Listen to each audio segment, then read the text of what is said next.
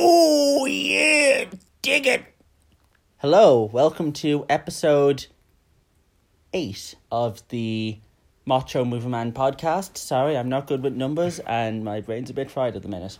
Hello and welcome to another episode. Today's film is my favourite Edgar Wright film, and with me today is a Edgar Wright fanboy. If he will not be ashamed to admit it. To say the least. Yes. Hello. This is the master of the DMC. DMC, the notorious DMC, Dean Murphy Curran. I do live up to the name, I'll tell you yes, that. yes. Many a sesh. Yes. Many a sesh. 100%. Yes, Jeez. when he's not getting up to mischief. Oh, okay, well, we could leave that out. Yes. Yeah, no, very excited to be here. And Yes. yeah, the nerves are kicking in, I'll tell you that. I will, I just want to set off, I feel like, I'm pretty sure in the Lilo and Stitch episode, me and Brennan almost accidentally outed you as an alcoholic. He is not an alcoholic, guys. No, it's a functioning alcoholic, there's a difference. Yes. There's a big difference. So today's film is Hot Fuzz. Yeah, honestly, Before we start, do you remember where you were when you first saw this movie? Yep, I actually do. This is quite funny. It was I was in my Cullen. It was gifted to me when I was 12 years old by a cousin who I had just met for the first time, who came over from England, and he introduced me to Edgar Wright. I had never watched an Edgar Wright film before, and then got absolutely hooked after that. Wow. Yeah. My first time, this was the first 15s movie I ever saw. Oh, really? Yeah, I didn't see it in 2007 because when it came out, because just thinking back, the first time I watched it, my sister showed it to me and my brother, and she was living in Australia for that year, 2007. So I believe it was 2008, and it was because I was really pissy about the fact that she and my brother went to see The Dark Knight in cinemas and didn't bring me. Oh my god. Which so meant I didn't get to see The Dark Knight in cinemas. I had to wait until we got the Blu-ray at Christmas. I remember it. And like watching it for the first time on like New Year's Eve 2008. And yeah, that wasn't even the first time that happened circumstance-wise. She and my brother went to see The Hangover and didn't bring me, so I got pissy, so she bought me. So she told me, oh, we'll go see a movie, just you and me, and I tried to get her to go see this British slasher film. I can't remember what it was called. It was 2009. I think it was called like Obsession or something, or like... It was very much what would happen if 13 Reasons Why was a slasher film. Oh dear God. That sounds interesting. Yes, but yeah, so that was the first time, and yeah, that was just a nice memory, and like you said, that this was my first Edgar Wright film as well. Yeah. Although I was too young at that point to really know what that was. Yeah, I think a lot of people's favourite and first one they watch, I think, as well. Yeah, our age, definitely. Yeah. Yeah, that or Shaun of the Dead. I remember, like, the first time I saw Shaun of the Dead was in secondary school. They played it for us. Nice. On a Friday, just nice. Casual film. Oh no, our casual secondary school film was fucking White Chicks. Oh, Jesus Christ, how did that even get played? I don't know. Oh my god. Anyway, so so Hot Fuzz, it's basically a buddy cop movie about British police officers, set in a small Gloucestershire village. One is played by Simon Pegg, who's the big city cop, and the other one is Nick Frost, who's the bumbling local cop, son of the police chief. Loves his action movies, wants to do proper police shit, and there's a lot of accidents going around town. Yeah, very high accident rate. Yes, high accident rate. The cast includes, obviously, Simon Pegg and Nick Frost, as this was the second film in the Cornetto Trilogy of Shaun of the Dead, Hot Fuzz, and The World's End. Mm-hmm. And it's called the Cornetto Trilogy because they eat cornettos in all of them, and the different The different colours represent genres. Yeah, so obviously the red is the horror Blood. genre for Blood, blood. zombies. This is blue, cause blue is the cop color. And then green is kind of sci-fi aliens, Yes, you know. absolutely. Funny enough, it's actually it's based off another trilogy, the Three colors. The Three Colours, yeah. Yeah. Krzysztof Kowalski. Yes, I know that because I had Phelan for Yeah, multiple years. yeah, that would do it. He likes his Krzyzlowski. I did not pronounce that right. There's a lot of vowels there. I was about to say Mike Wazowski, honestly. Anyway, and then it has just what a cast, like. Yeah, it's ridiculous. This has the most star-studded British cast outside of a Harry Potter film I think I've ever seen. Yeah, half of them are in Harry Potter. Yeah, Jim Broadbent, he plays the chief of police. Timothy Dalton, former James Bond, plays Simon Skinner, the local supermarket magnate. You have Lurch, Rory McCann, who went on to be the Hound in Game of Thrones. That is just one of the biggest leaps I've ever seen. I did not know that until I searched it up. I was like, this can't be the same person. Yeah. Like, You have the two Andys, Wainwright, who's played by Paddy Considine, who would later go on to be in The World's End. yeah, yeah. You have Rafe Spall, who's the son of Timothy Spall, who was Peter Pettigrew in Harry Potter. Oh, okay. I didn't actually know that. Jesus. Yeah. You have Olivia Colman as Doris. Yeah, we know who she is. Stephen Merchant as Peter Ian Staker. Mr. P.I. Staker. Kiss Taker. And the Swan, you know. Bill Bailey is Turner, the guy, nobody tells me nothing. Yeah, him and his twin. Yeah, they're the same. No, they're actually twins. Are they? Yeah, because there's a scene where both of them are in the same shot. Oh shit! Yeah. I just thought he was playing both characters. No, it's it's actually referenced as well through the book they're reading. So I think it's, what was the name? I actually have it here. Sorry. So one of the Bill Baileys is reading an Ian Banks book, and the other is reading an Ian M. Banks book to show the difference between them. Oh god! And then Arthur Webley, just the guy who they need the cop with the dog to translate. That's David Bradley, Filch. Yes, yeah. Although at this point, as someone who's watched Game of Thrones, I can't look at Filch the same way after seeing Game of Thrones because Walder Frey is such a bastard. You know what? I'm not going to lie to you, Jake. I have never seen Game of Thrones. No, but he does a heel move. You know the Red Wedding though. Oh yeah. Yeah. Basically, he instigates that. Like he's the guy. Like he's the guy who's like hosting the wedding. So very much part of that, and just after that, everyone's just like, oh, bastard.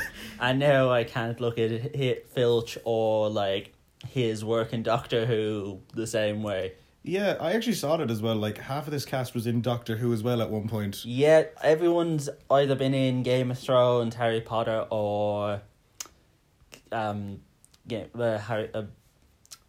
Who. Yeah. Yeah. And yeah, a lot of them. It was actually a very star-studded action cast as well. Yeah, definitely. You have, obviously it's the second one in the Cornetto Trilogy. Wright and Pegg had free reign to do whatever they wanted after the success of Shaun of the Dead. And they interviewed real-life police officers. They did, yeah. And that's why on the DVD you have an audio commentary from actual officers. Yeah, they a lot of police officers praised it for the fact that they actually did paperwork in it. And multiple lines were taken from the actual interviews, I'd like to think my office is out on the street. Yeah. I think there's a deleted scene where he kind of, that's turned on its head because he's after moving out of the barracks and stuff, and they show his stuff out on the street.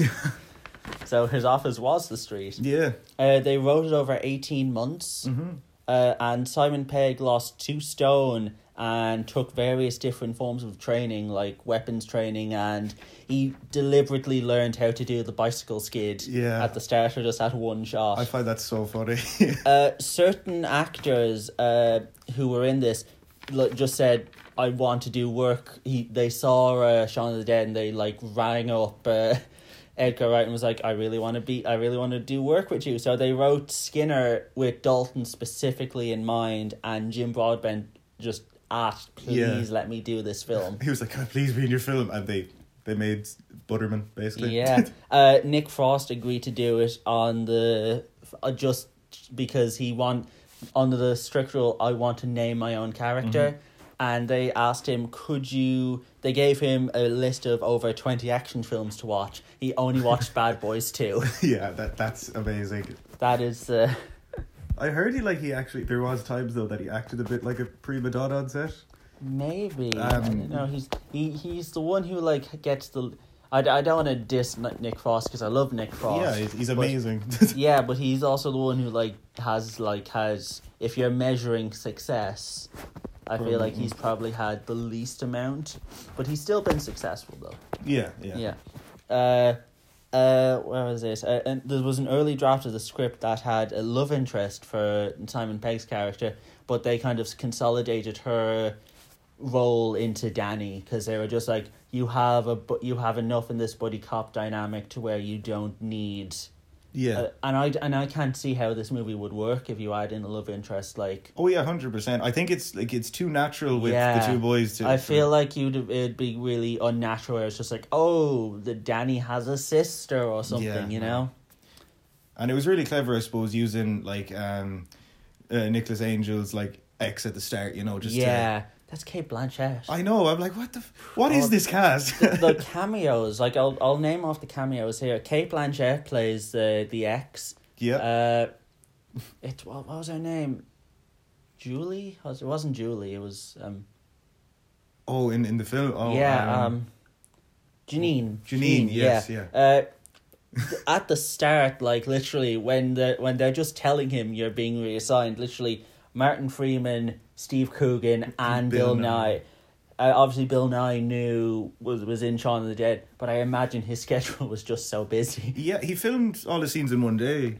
For which, Shaun of the Dead or for Hot Fuzz? Well, he was only in 2. I suppose, yeah. But like, I imagine he was just like, I can't fit this into the schedule. I'm too busy playing a squid face. Yeah. Oh my god. And the guy who stabbed him in the hand in that one picture, Peter Jackson. Yeah, the Stabby Santa was Lord of the Rings. Yeah, the Stabby Santa made Lord of the Rings, and unfortunately The Hobbit. Elements were taken from Dead Right, a film that Edgar Wright made when he was about 18 or 19 years old. Mm-hmm. Where they used Sanford was actually Edgar Wright's hometown. Yeah, Somerset, wasn't it? Wells in Somerset. Yeah. Which I love that, by the way. I love the idea where it's just like this local guy becomes famous, makes this big successful movie, and then his next one he comes home and like makes the film in his own hometown. Yeah. Like you making a movie in Moycullen. Honestly, that would be hilarious. But I think he wanted to do it because like he said, he loves his hometown, but at the same time he wanted to destroy it, basically. Yeah. Also, like it fits perfectly. It does, yeah. Yeah. And also the scene where you have like the tidy, I call them like the tidy towns judges, like the top village judges, the two females, the Maz. Yeah, the Simon Pegg and Edgar Wright's mothers. Yes, I have no idea who the other guy was, but I had his name here. I think it was Peter something. Weir or something. Yeah. Peter whatever. Anyway, okay, so yeah. And that's pretty much it all for what I have in terms of notes. I know you've overcompensated. Yeah, to quote Shrek. I got into it. It was like I was writing my dissertation again, to be honest. But I do have one about Wells, actually. They had to digitally remove the cathedral for the film, because Edgar wanted the it to be a village and not a city. Yeah. So to get that title, he had to digitally remove a cathedral. Wow. Anyway, so we'll do step by step. Yeah. It opens up with the narration and basically just setting up Nicholas Angel as this super cop, basically. Yeah. The cop they have to send away because he's just making everyone else look bad. I love that line of, the truth is you're making us all look bad. Yeah, and he gets unwantingly transferred by a Harry Potter cast worth of famous British names. Yeah. A pre-fame Martin Freeman, Steve Coogan at the height of his movie stardom. Hello, Nicholas. How's the hand? Yes, how's the hand? Still a bit stiff. Oh. And we see his relationship with his ex. That's pretty much dead. Mm-hmm, yeah. I do like that. It's just kind of glossed over. Like he's not trying to get her back or anything. Yeah, it's just no. It's just it's like is it Bill? It's like, do you think Bill's the type of guy? Yeah. It's Dave. It's Dave. Hello there. Janine, I'm moving to the country. I'm not Janine. Is it Bob? Hello there. Yeah. Every time I watch that, I think, is that Ewan McGregor under there? Oh, God. Upon arriving you get the amazing bit of editing, which for a PLC, I literally covered, like, that scene for, like, an assignment on, like, editing. Okay. It was for when I was in Ballyfermot. Oh, really? Me and Ronan did the same PLC just a year apart. So, like, I did it, and then when I moved up here to do GCC, he was down doing it in Dublin. So I missed Ronan by a year in terms of... I swear to God, Ireland is too small. Like, yeah, the amount of people you meet. Yeah, but anyway, that's why me and him will just randomly get into conversations about, like, how amazing chicken rolls and sausage rolls in Ballyfermot are. Yeah. But it all makes sense now. Yeah. So we get the amazing bit of editing to where it's just like, and in like an American film they would have just shown like overhead shots of like the city. Mm-hmm. Yeah. But here it's just like the editing of him going to the train journey, carrying the plant, like he's going out of signal, going into signal, just to show he's moving into the back arse of nowhere. The two different taxis, Yeah. But he arrives in Sanford, he meets a couple locals, he arrests multiple underage drinkers.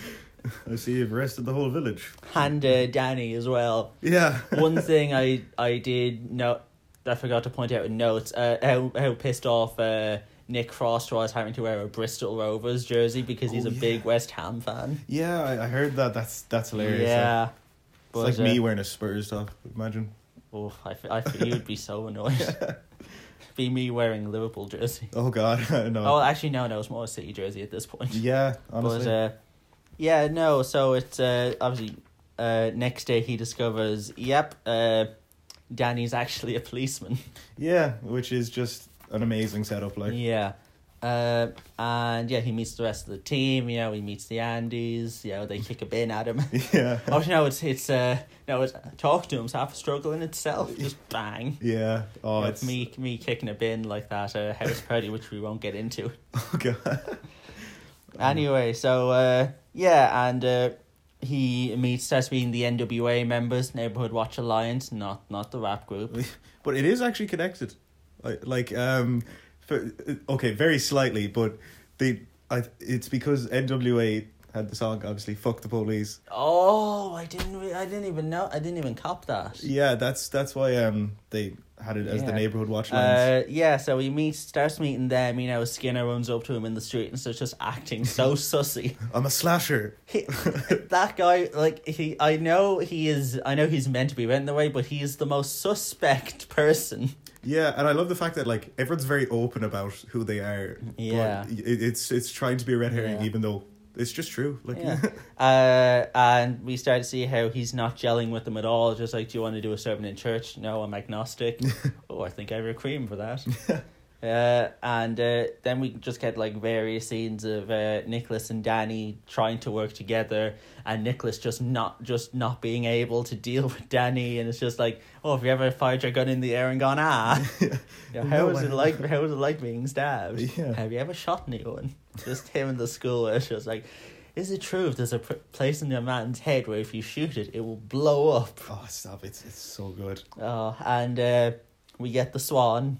The Swan, yes. Peter Ian The star Staker, of the show. Piss Staker. That's a red herring in itself. Like, everything they set up in this bit comes back later on. It's just so well written. Yeah, like the foreshadowing is crazy. Yeah, you know, the Swan and the paper mistakes him for Nicholas Angle. Yes, oh, good old Tim Messenger.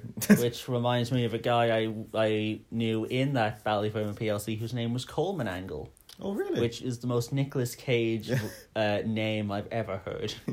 Yeah, this is true. He would play that character in the 90s. Yeah. But anyway, getting off topic. Yeah. But yeah, and then we get, maybe for me, the highlight of the film, the shoplifter chase. Oh, yes, yeah. With a joke that I didn't get until 3 or 4 rewatches in, when I'm old enough to realise what the mean, because I didn't get it when in like 08, because I was like 10. But I'm just like, you mothers. Yeah. And it's just a bunch of mas pushing prams. Oh yeah, stop! It's gas. I love as well in the shop when Danny's just reading the Super Cop. There's just a copy of Shaun of the Dead sitting there, and it's just all the pure bargain bin. Yeah, times like meet the cop who can't be stopped. Oh. And then fucking Angel just takes off. All of those movies would be on Star now. Yeah. That's Disney Star. Just has such a €2 DVD bin energy going on. Yeah. But and obviously the fences scene, which is a hallmark of the Cornetto Trilogy. In the first one, Simon Pegg tries to do the jump but fucks it up. To be fair, he got over it, but the whole fence came down. Yeah, and but he gets up and tries to play it off, and then in this one he like fucking Terminators it and is just doing backflips over it, and Danny just like, oh, I can do this, just runs through it. Yeah, I love how subtle as well. Like I feel like Nick Frost properly actually tripped. He really just gone head first. Yeah. But yeah, and then you start getting the actual sort of plot forwarding. They pull over Martin Blow and Eve Draper, and you know he just antagonizes him by just writing shit down. Yeah. And then they get invited to that shit play. Oh my god. One of the I'm sorry, it was a masterpiece of the play. I don't know what you're talking about here. I forgot you're a musical theatre head. Yeah, that's the best interpretation. Love me, say that you love me after Romeo and Juliet are both dead. Oh god, I love Simon Pegg's reaction to it. Just the dead expression of like what is going on. And then they learn about their standing in the community before they get killed, which is a nice little thing that whenever someone gets murdered, you find out a little bit more of like their standing in the community. Yeah. But certain Angel is suspicious about the circumstances because he can't find skid marks. Yeah. No, it was being childish. Then they deal with the farmer issue. You know, why do we need Saxon? It's not Saxon that we need. It's like, oh, there you go. Where's your Raj? What did he say? He said, where's your Raj? What did he say? A hedge's a hedge. A hedge's a hedge. I don't see why he's getting all moaning about it. And then I suppose. And then we get the pair bonding at the pub. They help George Merchant home because he's legless. I think that is such an underrated scene. Just the whole like, how much do I owe you? The absolutely is like 20 quid. There you go. Yeah. And there's your change. God bless. And then they start watching movies. You know, where the pair of Grace Scully shows him his action movie collection. And Point Break or Bad Boys 2? Which you want to watch first? You are pulling my leg. I didn't realise until now, but that cuts then to one of the cloaked figures pulling Merchant by the leg. The editing is so... I fully understand why you love Edgar Wright. The editing in his films is amazing. Honestly, I don't know how it can be topped, to be honest. Yeah, so they just press play and just like, this is about to go off. Yeah. Bang, and you cuts to the house just blowing up. Yeah. And again, no one believes Nicholas's theory when he starts thinking maybe these accidents aren't accidents. Yeah. So you're saying this wasn't an accident? Yeah. What's your perfect Sunday? Yeah. And then the village. Oh, my favourite death in this entire thing. I mean, come on, it's I struggle how it can be not anyone's favourite, because what happened to Skinner was not a death, but the village faith, and it's just he accidentally shoots the doctor in the leg, which is like, he's a doctor, deal with it. Yeah. Did you like actually that I found this out the last day? Fucking Nick Frost character in Shaun of the Dead, Ed, like he wasn't allowed the gun because Sean was like, oh yeah, he I don't think he should have the gun. He shot his sister in the leg when he was younger. Oh my god. It's just I need to rewatch Shaun of the Dead. I haven't seen it in so long. Oh, it's brilliant. This is definitely the one I've seen the most. Yeah. But anyway, so the village fete ends in horrible circumstances, because you see the shot of Leslie Tiller whispering into Tim Messenger's ear, and he then says to Sergeant Angel, "I'll talk to you at 3:00 round around the corner by the by the church," and it turns that way, and he just gets there in time to watch someone, a cloaked figure, push a wonky sort of out of place church steeple off, and it goes right through his head. Yeah, which is that the movie got its rated R rating just for that scene alone. I feel. Yeah, like I found it like it's kind of hilarious at the same time. He's just waddling around with this massive cinder block on his head. Dark humor at its finest. Oh, it's amazing. Yeah. Oh, and then again, no one believes that it's murder. Everyone just thinks it's an accident, because everyone's mentality just accidents happens all the time. Yeah. Because they've all been brainwashed.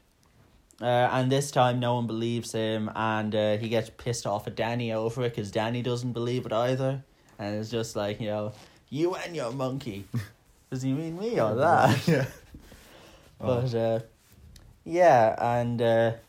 but then Frank reassures him the next day everything's fine, after him and Danny have just been trying to work out, so this means that, because that's the thing, it builds up this plot where it's just like, there's money leaving the community for like a retail park or a shopping centre out of town that's going to affect the town. So that's what you think is the reason why whoever's doing these killings is doing these killings. Yeah, like it's crazy because like he was right on all accounts besides the actual explanation. Yeah. That's because he's seen too many crimes where this is the reason. There's always a financial reason. There's always a reason of like, this person is doing this. Yeah. There's people to benefit, and people who aren't going to benefit don't want it. Basically like a high motive, but... Yeah. Yeah, it's very, very much a Garth Brooks Crow Park situation. Oh my god, that's brought back memories, Jesus. Oh no, I watched Real Indies the other night. I'll get into it later. But so Nicholas and Danny have started doing their theories, and he forgets it's Danny's birthday, so he goes out and buys a Japanese peace lily. Yeah. And he learns that Leslie Tiller was moving away, and that she had gossip that she was talking to Messenger about, and just before he can go into his car, get his notebook to take that information down, he turns around and she's got a garden shears through her neck. Yeah. Which is another thing where I was just like, oh fucking hell. Yeah, no, it was brutal. Like, this film is fairly brutal, but... Yeah, it holds off on... But again, it's like the first two murders are like... They're not bloodless, but they kind of cut away. So in the next two murders, you're like, oh fuck. Yeah, you kind of don't expect it. Yeah, and then it's just like she's just there kind of reacting to it. Oh, but and then he chases the suspect, but the suspect gets away, and again no one believes him. Just like, Leslie Tiller tripped and fell in her own shears. Martin, whatever his name, fell in his pitchfork last week. Leslie Tiller was fucking murdered. And he thinks he knows who did it. So he storms into the supermarket and just reads the riot act to Skinner. It's like, I know you did this because of this. And it's just like, pulls up his leg and is like, no, there's no scar. Oh shit, it's not him. Yeah. And then we get the kind of first kind of hint of the plot. He's like, how could I possibly be in several places at once? Yeah, and so Nicholas is pretty much on the verge of a breakdown at this point. You know, Frank's just being like, you don't want to end up like Sergeant Potwell. He had a great big bushy beard. Yeah, it's so sinister, but not at the same time. Yeah, but so he's just told, go home, rest, and see how you are in the morning if you need time away or whatever. And then he gets home and they've sent Lurch to kill him. Yeah. And just playtime's over and smash. And that's a lovely little bit of character building there. He smashed the Japanese peace lily. Yeah. He killed that, and because he doesn't need it anymore now. He has Danny. Yeah, like his prized possession is now Danny, basically. Yeah, he has someone who can help him switch off. Yeah, yeah. But and he finds out through Lurch's walkie-talkie that there's a meeting at the churchyard, and has he been taken care of? Yarp. Did you hurt him? Yarp. Is he going to get up again? Narp. Good. And then he discovers the NWA is a murderous cult hell-bent on preserving their ideal version of Sanford, and that while everything in terms of his theory about why certain people were killed because they know information and they knew planning and they had rights, and this person had the money to give to this person and this person bought in on it, that was all correct, but the reason why they were killed wasn't that. It was for trivial reasons, like Martin Blow was a shit actor, Eve Draper had a terrible laugh, George Merchant had a hideous looking house that didn't keep up with the aesthetic, Tim Messenger was a shit speller, Leslie Tiller was going to leave. Yeah, pretty much. And and you find out that Frank is the head of it, and he was just driven so mad by his wife's suicide that he's just so hell-bent on preserving the Sanford that she wanted. Yeah, and I love the little detail as well. The hat he's wearing? Yeah. It has VR on it for Victoria, just to show how behind Sanford is. Yeah. Because, it doesn't have the Queen Elizabeth on it, Yeah. And it's very much, and again, I do love the little line where he's just like, I'm a Wild West nut. And the ending is very much a Wild West shootout. Yeah. Yeah. So Nicholas tries to flee, and he finds really fucking creepy, like all the dead bodies. Yeah. Although one thing that does bother me is like, what happened to the teenagers' parents? Like, there's a bunch of dead teenagers, like, has no one reported these people missing? Actually, yeah, you're right. That was never touched on it at all. Yeah, it's like, are they from out of town? Did just no one care? Did no one care? I imagine they've been dead for a few days. Yeah. And they killed the living statue, and that's just a creepy shot. He's just standing there not moving. Yeah, God. Sergeant Popwell's skeleton, and he still has the great big bushy beard. The beard is the only thing left of him. I'm not sure how that works, but it's funny. What are you talking about? Hair doesn't decay.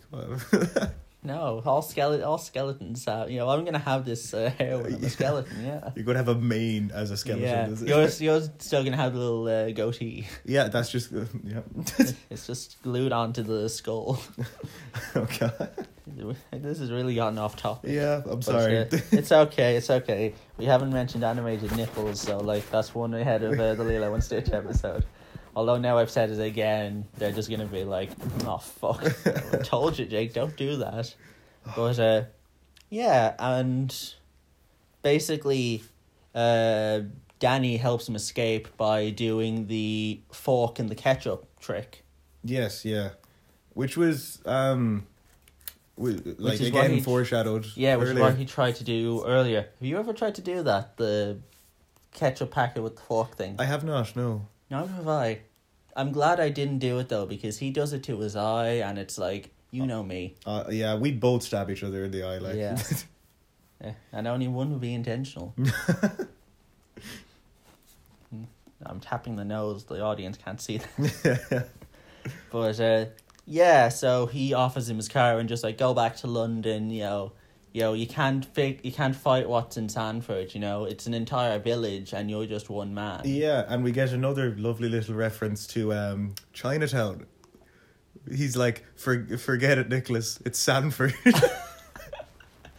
Oh, that's that's what I love about this whole spin on it. It's pretty much small town England, but with a big city plot. Yeah, pretty much. And it works so well. Like, yeah, and you could tell like they've studied the genre. Yeah. That's pretty much what you can tell with all the Cornetto Trilogy. Because when you look at something like, because I was looking this up when I was looking in the post-production notes, what everyone did in the gap between this and The World's End, and it's pretty much, Simon Pegg and Nick Frost worked together on Paul, which they wrote, but Edgar Wright had no involvement in that. So it's very much, you could tell what Edgar Wright brings to a project like this as opposed to what they can, because Paul is very much a more straightforward... Yes, yeah. I get what you mean. It's a more straightforward version of what The World's End was trying to be. Like, it's very much a homage to like classic sci-fi, whereas The World's End is very much a British send-up to certain genre elements of sci-fi. Yeah, and I know it's like the World's End smarter as well. Yeah, I know it's not everyone's favorite, but I really appreciate that film. Like, it would probably be up there in the Cornetto Trilogy for me, to be honest. Honestly, Cornetto Trilogy for me is like Hot Fuzz, World's End, and like my least favorite would be Shaun of the Dead, and I still really like that, but it might just be the case of like I'm not as much a horror guy. Yeah, that's fair enough. Yeah, like honestly, I think I might agree with you, to be honest. Because like the World's End, I just love the fact that like this is what anyone who is pissed out of their mind would probably do. Yeah. Also, I love the fact that the World's End flips the formula, because with Shaun of the Dead and Hot Fuzz, it's Simon Pegg's the straight guy and Nick Frost is the the comedic one. Like the unreliable, the flawed. Yeah, and we get and this time Nick Frost is the straight guy and Simon Pegg is the fuck up. Yeah. Pretty much. Which I love that dynamic, by the way, because I know this works perfectly, but also that is just... Yeah, it really works. He was able to switch so easily. Yeah, which I still think that's the best performance Simon Pegg's like ever given. Yeah. It's kind of sad as well. Like, of anything. Oh, definitely. Fuck. We all know at least one person who's kind of like that. Yeah. Don't want to name myself, but no. I'm up there. No, you're not that bad. Give me 5 years. But so Nicholas tries to leave, but he's inspired by a bargain bin action DVD at a garage. Yeah. Of course it's which is being worked on by, I swear to God, someone who probably would have worked with Sean in Shaun of the Dead at the electronics shop.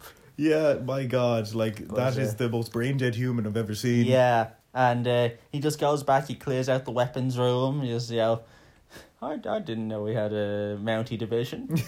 Nobody tells me nothing. And he honestly, this is like the most badass thing I think I've ever seen in any British movie ever made. Him riding in on horseback. Yeah. And he kicks the farmer's mum in the face. Yes. After the setup was just like, everyone's packing heat. Who's packing heat? Farmers. Farmers' mums. Yeah. And both farmers are just packing heat. And he just kicks her in the face. He's just there with a bloody nose, like, Jesus Christ. Yeah, I saw something as well. It's like, they could have had an opportunity to do this, like, in Shaun of the Dead, when there's an actual granny zombie. Yeah. But instead they chose to just kick an actual granny in the face. And he begins taking out NWA members in, like, the town centre. Just one by one, like he shoots Treacher, the guy with the big coat, by like knocking him over.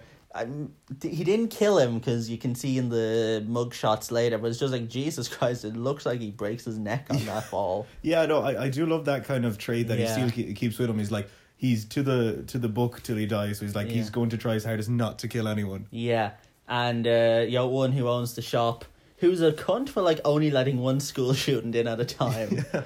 Like I knew shopkeepers who like would give dirty looks to us students whenever we walked in the shop, despite the fact that we were like a good fucking percentage of his business would have came directly from us. But but it's just like, you could tell she was a heel just by that. is just like only letting one in, and then her downfall is all the students coming in and just the alarm just going like bing ba bing ba bing ba bing. Yeah, I know it's well set up. Yeah, the school. Although my favorite one is your one on the trolley, and she's just firing at will, and Danny just opens the door. Oh god! And that's when Danny gets in on the action, and they take everyone out, and the priest's one was amazing, where it's just like, aren't you a man of God? And he just says this really cool and passionate lines, like, fuck off. I didn't realise that was Belloc from Raiders of the Lost Ark. Was it? Yeah. Holy fuck! I didn't even know that. Yeah, like that's him. I was like, Whoa. I no words. See, I'm losing words again here. I didn't know that, but yeah, no, it's just like, fuck off, grasshopper. Which just reminds me of that one Friday Ted episode where they're at the rocks where there's no swearing allowed, and the people are just angry and making up their own swear words. The son of a birch. Yeah. But, off. Fuck off. You flipper. Yeah, but I love the fascist hag. Hag. And no, and he just shoots the priest, and it's just like, Jesus Christ, as he falls. So they eventually get into the pub, and you get the nasty. They don't kill the guy, but the fucking trap up on the ceiling just falls and gets him around there, and it's like, that's something out of a Saw movie. Yeah, like that's gonna hurt. But it doesn't kill him either. It's just kind of like, I'm pretty sure it's like in the backs of his neck, like, fucking up his nerves. Yeah, he's gonna be in a bit of pain for a while. Yeah, he's gonna be in one of those dog collars. But again, we come back to a bit of foreshadowing. You ever fire two guns while jumping through the air? Yeah, and then they're able to convince the other coppers that things aren't what they seem, and they all turn on Frank. The fuck are you talking about it? Yeah, he's not even from round here. Yeah. So afterwards, Frank flees, but they go to the supermarket, and it's like, oh, here comes the fuzz. Yeah. And you get the supermarket shootout. He puts Michael in the freezer, and he forgets to. Did you tell him to cool off? Oh no, I didn't say anything. But then he reminds him of the playtime's over. You want the fucking chain? Oh, stop. I love Danny getting so excited about everything. Yeah. And there's a bit later on with the car chase when him and Nicholas are chasing Frank and Skinner, and he's out the window shooting, and he's just like, God, you can see him marking out because he's doing all the things he mentioned earlier in the film that he wanted to do. I love the fact that he's still going bang, bang, bang. Even though he's shooting, like, for real. He's so precious. Oh, he's the ultimate hype man.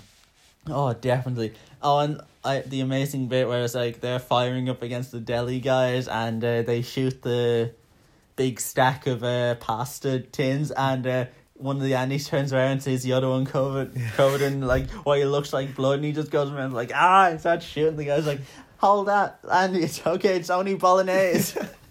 Oh, it's so good, like. And anyway, so obviously Skinner flees, and they get in the car chase. They stop to pick up the swan. Yes, yeah. Which I never knew. There's a scene at the end where P.I. Staker and the swan are reunited. Is there? Yeah. Is it a credit scene? I think it's just at the end, but like in the background. But I never realised it. I still haven't seen it. I've just... Good on you, Piston. But and eventually they crash, and they end up Skinner and Sergeant Angel end up fighting in the model village, which is another thing that was set up earlier. It's like, oh, you want to be a big man in a small town? Fuck off up the model village. And like, that's the best case of this town is too big for the both of us. Thematics I've ever seen. Like, they're just literally fighting like a Godzilla Kong style fight. Yeah. And I love, like, they're keeping with everything that they said that they earlier.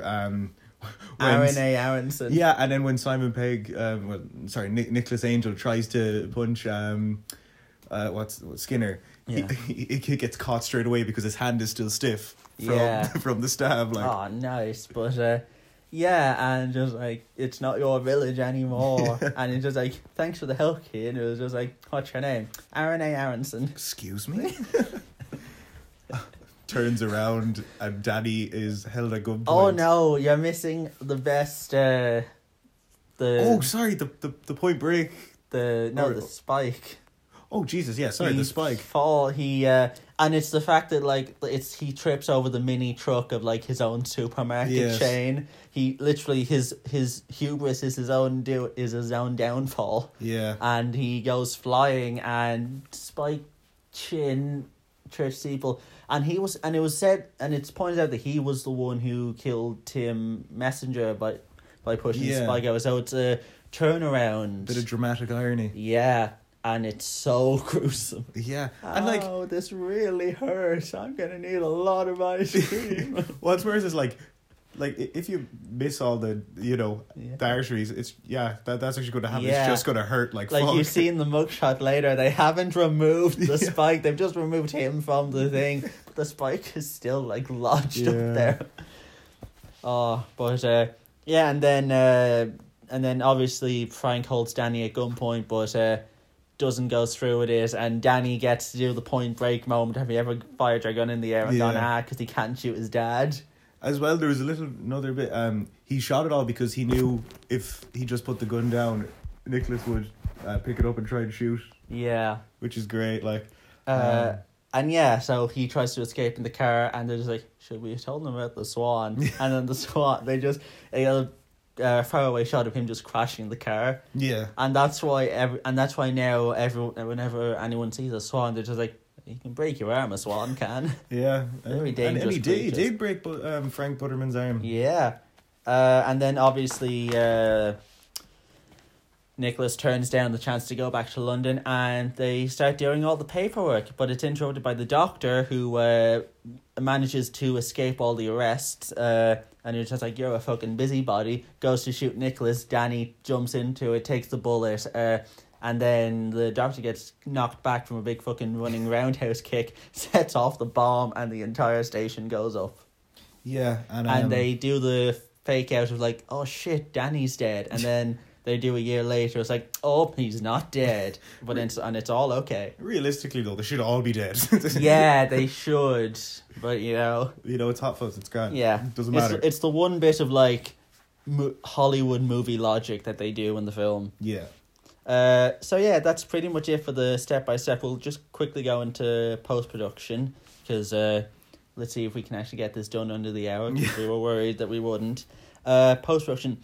a release date. Finally, the first time I've fucking been doing this podcast where us in the UK got the movie before the Americans did. We got it on the 16th of February, 2007. The US got it on 4/20/2007. Yeah. April 20th in the US. Opening weekend, it was made on a budget of 8 million. Mm-hmm. Yeah. Opening weekend in the UK, it made 11.5 million. Which is a lot for the UK, to be honest. And in the US, it made 5.8 million, which isn't too bad considering. Yeah, considering it's British humour, Yeah. Total American gross ended up being 23.6 million. In the UK, it made 41.2 million, giving it a worldwide gross of 80.7 million, which is interesting because, at this point, I imagine they would have looked at those box office numbers and maybe Edgar Wright is the guy for this Scott Pilgrim project, But I was actually looking this up on my way over here. In terms of... I didn't get to look and see how many weeks it spent at UK number 1, but I did see it ended up coming in 10th in the top 10 grossing UK films in the UK for 2007. And looking at that list, it's a killer's row of films right there. There's a lot of big films. Yeah, what was up on it? The number 1 that year was Order of the Phoenix. Oh my god! But it's in the same list as Order of the Phoenix, Atworld, Pirates of the Caribbean 3, Ratatouille, Simpsons movie, Mr. Bean's Holiday. Christ, that's actually pretty impressive. Yeah. Oh god, what else? Born Ultimatum. Born Ultimatum was 2007. Yeah. Jesus. Yeah, no, Shrek the Third. The amount of films that were on that list, and it's Hot Fuzz being in there, that's big, to be honest. That's against all those franchise films. In the UK as well. Mm-hmm. Yeah. But, And it was the third part of the Cornetto. The third part of the Cornetto Trilogy would come in 2013 with The World's End, because after this, all three members of the trio went their separate ways to do other things. Obviously, Edgar Wright focused on making Scott Pilgrim vs. the World and was focusing on getting Ant-Man made. Yeah. Which didn't happen in the end, but, you know, he bounced back, you know, Baby Driver, and eventually we'll see Last Day in Soho. Yes. Or was it Last Night in Soho? I believe it's Last Night in Soho. Yeah. Last Night in Soho, which I'm interested in seeing. It's scheduled for this year. I've seen this, but is Kevin Spacey going to be in that? I don't think so. Because he's listed in the cast. I don't think... I don't know. It's been a while since I've checked Kevin Spacey's IMDb for obvious reasons. Yeah, that's why I'm so curious, because he's still listed, which I was like, okay. They would have had to have cut him out. Like when they released the Baby Driver DVD. Yeah. My favorite thing about it was all of the shops I saw it in, the price tag was always over Kevin Spacey's face on the DVD cover, and then on the back where like the silver thingy majig is and the other sticker, every bit of Kevin Spacey's face on both sides of the DVD was always covered. Jesus, that's marketing at its finest. Yeah, and so obviously, and then Nick Frost went off to do films like The Boat That Rocked and Attack the Block. Obviously not as successful, but he was still working in the UK with frequent nature. And then obviously Simon Pegg went Hollywood, you know. Mission Impossible. Well, he'd already been in Mission Impossible 3 before this came out. But when was Star Trek? Was that 2008? 2009. 2009. Okay. So he'd have like 2 Star Trek films under his belt by the time The World's End came out. Because Into Darkness was also 2013, and he'd have Mission Impossible 4, and he started doing some of his own solo films, like Run Fat Boy Run came out 2007, and that weird film he did with Megan Fox in like 2009. What was that? It was like How to Lose Friends and Alienate People. Oh. I think it was like him, Megan Fox, Jeff Bridges was in it. It wasn't well received. Remember that one we watched, Slaughterhouse Rules? Oh Jesus Christ! y'all haven't let me eat ice cream in a cinema since. Yeah, that's a story. Mother of God, I've never seen Thomas so angry. Brennan caught that popcorn without even wanting to. Yeah. But anyway, so that's pretty much it for final sort of post-production stuff. Do you want to give just your final thoughts on the movie? Well, my thoughts are always going to be very positive. I am literally Edgar Wright die hard, basically. Just I did a dissertation on him. He has no faults in my eyes, to be honest. You with Edgar Wright is like me with Taika Waititi. Yeah, 100%. And like I just realized we never talked about one of the biggest parts of that film, the greater good. The greater good. Is it never said without like someone else saying it as well? Yeah, it's always said twice in like any time it's said. That's really clever, yeah. And it's always said like like at the very start it's like, oh yeah, they're a little underage, but stuff's getting into stuff out there, you know. All for the greater good. The greater good. Yeah, I've realised it's such a cult. Your one in the pub is the mother in Shaun of the Dead, isn't she? I don't know, maybe. I swear, like half the cast just keeps. They always come around somewhere, you know. But so pretty big on it. Yeah. Yeah, I will watch this film or any Edgar Wright film 100 times over. To be honest. But with me it's like this. If I always write up like a top 20 films, this breaks top 15. Like not top 10, but like 13 or 14.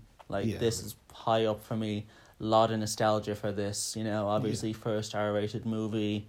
You know, it's that film where it's like you like it as when you first watch it because you have that sense of coolness. Like, oh, I'm watching a movie that's for 15-year-olds and I'm like 10. Oh, I feel so mature because like my sister kept saying, "Don't you fucking tell Mom about this." Yeah, it had that bit of like a rebel attitude to it because like you're watching this film that has gore and everything else in it, but at the same time is like. And then when you watch it when you're older and you're more into movies and how they're made, it's like this is so well made. Yeah. You know, and then when you're even older and you start to understand the comedy of it more. Yeah, like... You know, like, and the writing as well. Because, like, the editing and stuff, you know, you get that earlier on, and then when you start looking at script-wise when you're older, it's like, yeah, this is really good as well. It's very difficult to have a cast bounce off each other so well like that, you know? Absolutely. Like, delivery is everything. Yeah. So pretty much just an all-around great film. Yeah, and that I I will challenge anyone who says otherwise. That I feel is just the best of the three Cornetto films. Like, I know some people argue for Shaun of the Dead, and not enough people will argue for The World's End, but, like, this just is the best one. Yeah, it is the magnum opus, as they would say. Absolutely. It's my favourite police film. Yeah. In any sense that I can think of, you know? Yeah, it does the genre justice, I'll tell you that. Unless, I can't really count The Dark Knight, because that's not... I'd still put that under, like, superhero. Yeah, that's more Law and Order. Yeah. You know? But, yeah, pretty much. Yeah, so that's it for this week's episode. I'm not sure what next week's episode will be. I'm just enjoying a sweet sense of freedom from college at the moment. College is over. Yes, I still have not. My feet have not hit the ground that is no longer there yet on that fact. But we'll cross that bridge when we get to it. we will survive. We will survive. I'd like to thank you, Dean, for. I was going to say thank you for coming in, but I'm in your house. It's all good, Dory. Thank you so much for having me, and we will have to discuss the other two. Yes, Dean will be back to discuss Shaun of the Dead and The World's End at some point down the line. There will be a part 2, don't worry. There will be a part 2 and a part 3, even though we're not taking this trilogy in any sense of order. No, not at all. We're starting with the second one. Although it does help that this trilogy has no order. Exactly, yeah. Yeah, you could watch any of these and it's like, you're not like, oh, who's this character? Because they're all different. Yeah. But, yeah, so thank you all for listening. Thank you, Dean, for coming in. Thanks a million. I will be back next week. Again, I do not know the movie as of yet. You will find out when it gets uploaded. But thank you and goodbye. Thank you.